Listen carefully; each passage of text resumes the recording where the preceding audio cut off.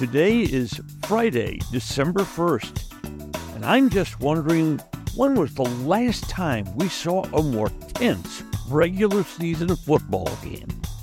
And now, a word from our title sponsor. Are all financial advisors fiduciaries? Fewer than you think. Not knowing could reduce your lifestyle. Hi, I'm Mitch Kramer, founder and CEO of Fluent Financial. A fiduciary is a regulatory term to reduce conflicts of interest in wealth management. A fiduciary always works in your best interest.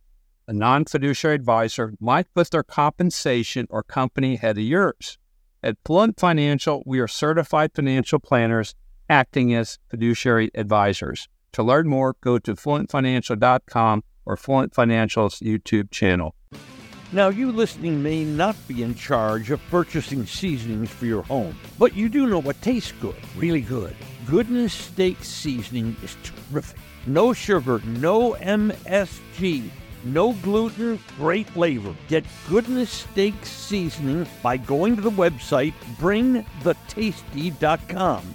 Oh, hail. No, I'm not cursing. That's the name of a terrific Dallas roofing company in business more than a decade. They handle residential or commercial properties. And those weird insurance forms that seem to be written in a foreign language, Oh, hail can simplify those for you also. So the next time something happens to your roof, just say, Oh, hail. OHEAAIL. OHail.com. What a game between the Cowboys and the Seahawks. What a game. The narrative about the Cowboys was, well, what'd they do when they met a good team? Now, Seattle's not a great team, but they are a good team. And Dallas had not beaten a team this year with a winning record. And this game went back and forth, and back and forth, and back and forth. Dallas trailed at home for the first time this season. Dallas trailed at the half. Dallas trailed after three quarters. In the game, there were 18 combined drives by the two teams, and neither team ever punted. That's only the fifth time in NFL history that there was a game in which there were no punts. It was not a clean game. There were 257 combined yards on penalties. There were flags everywhere, and key flags, flags that kept drives alive where eventually teams scored. But the will on each side was incredible. It was draining just watching the game. You kept sitting on the edge of your seat because there were so many scoring plays, you just wondered when it would happen again. Both sides kept digging down. There was not a hint of give up. On the Cowboys side, DaRon Bland has become a star cornerback. 7 interceptions this year to lead the league in interceptions. 4 touchdown runs backs on interceptions. Talk of Bland being maybe Defensive Player of the Year. So what happened Thursday night? Seattle went right after DaRon Bland and torched him. In this game, it came down to the defensive line for the Cowboys. Oh no, they never got a sack in this game. The 4 sacks were all by the Seattle defensive line. But in the fourth quarter, 3 times, Dallas stopped Seattle on 4th down. And each time, it was the defensive line doing it.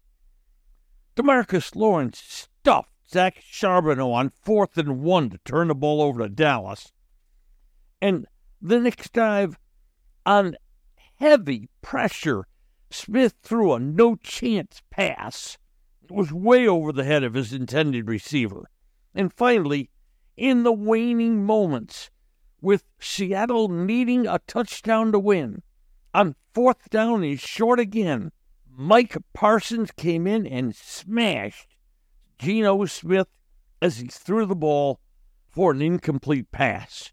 And that was the last chance for Seattle. But there was one moment in this game, one key play in the fourth quarter that could have changed everything. Seattle had the ball leading 35-30. They had just stopped Dallas and forced a Dallas field goal that cut the Seattle lead to 5 points. They made 2 first downs on the drive. Each team drove up and down the field the entire game. They'd moved to their own 45 with 1st and 10. And on first down, Seattle, which had been throwing short passes or running the ball with Zach Charbonneau, went for it. They went deep down the middle to dangerous Tyler Lockett. He was wide open, and there was no potential tackler around him. And around the 35-yard line, he had an open field. Would he have scored on the play? Would he have gotten the ball inside the 20, inside the 10? We'll never know. Tyler Lockett dropped the ball. He simply dropped the ball. Eventually, Seattle on this drive would give it up on downs. Dallas would drive for a touchdown to go ahead for good. Now, Dallas has beaten a team with a winning record. They've won 14 consecutive home games, and they've scored at least 40 points for the 4th consecutive game at home. That's an all-time NFL record. But this game was a coming-out party for one Dallas player, Dak Prescott. He was so sharp in this game, did not commit a turnover, threw for 299 yards and 3 touchdowns, and 7 solid running plays, and a couple of just marvelous escapes to prevent sacks and lead to gains. You know, there had been talk before this game of Dak being an MVP candidate. But to be an MVP candidate, it takes games like this. Games where you're truly challenged by an opponent playing at a high level. Dak wasn't an MVP candidate coming into this game in my mind. Oh, he had wonderful numbers, but he was like the Cowboys. He had to prove it against good teams. Well, tonight, on national TV, with the entire NFL watching him, I believe Dak truly entered that conversation. But now, it gets harder. Yes, Seattle's a pretty good team, but next week the Eagles, Bills, Dolphins, Lions await. If this Dak Prescott performs in those games, if this Dallas team wins those games, this is a potential MVP candidate, and this is a possible Super Bowl champion. Today's episode has been brought to you by Fluent Financial, by Oh Hell Roofing, and by Goodness Steak Seasoning. Just Wondering is a production of DSP Media for FanStream Sports. You can find Norm's show along with other great programming at fanstreamsports.com. Thank you for listening to today's episode of Just Wondering. If you enjoyed it, please hit follow. Then each episode every weekday will be delivered straight to you. And if we might ask one more favor, please share it with friends. I'm Norm Hitzges, and every day I'll be just wondering about something. And I'm Mary Hitzges, and I'm just wondering too.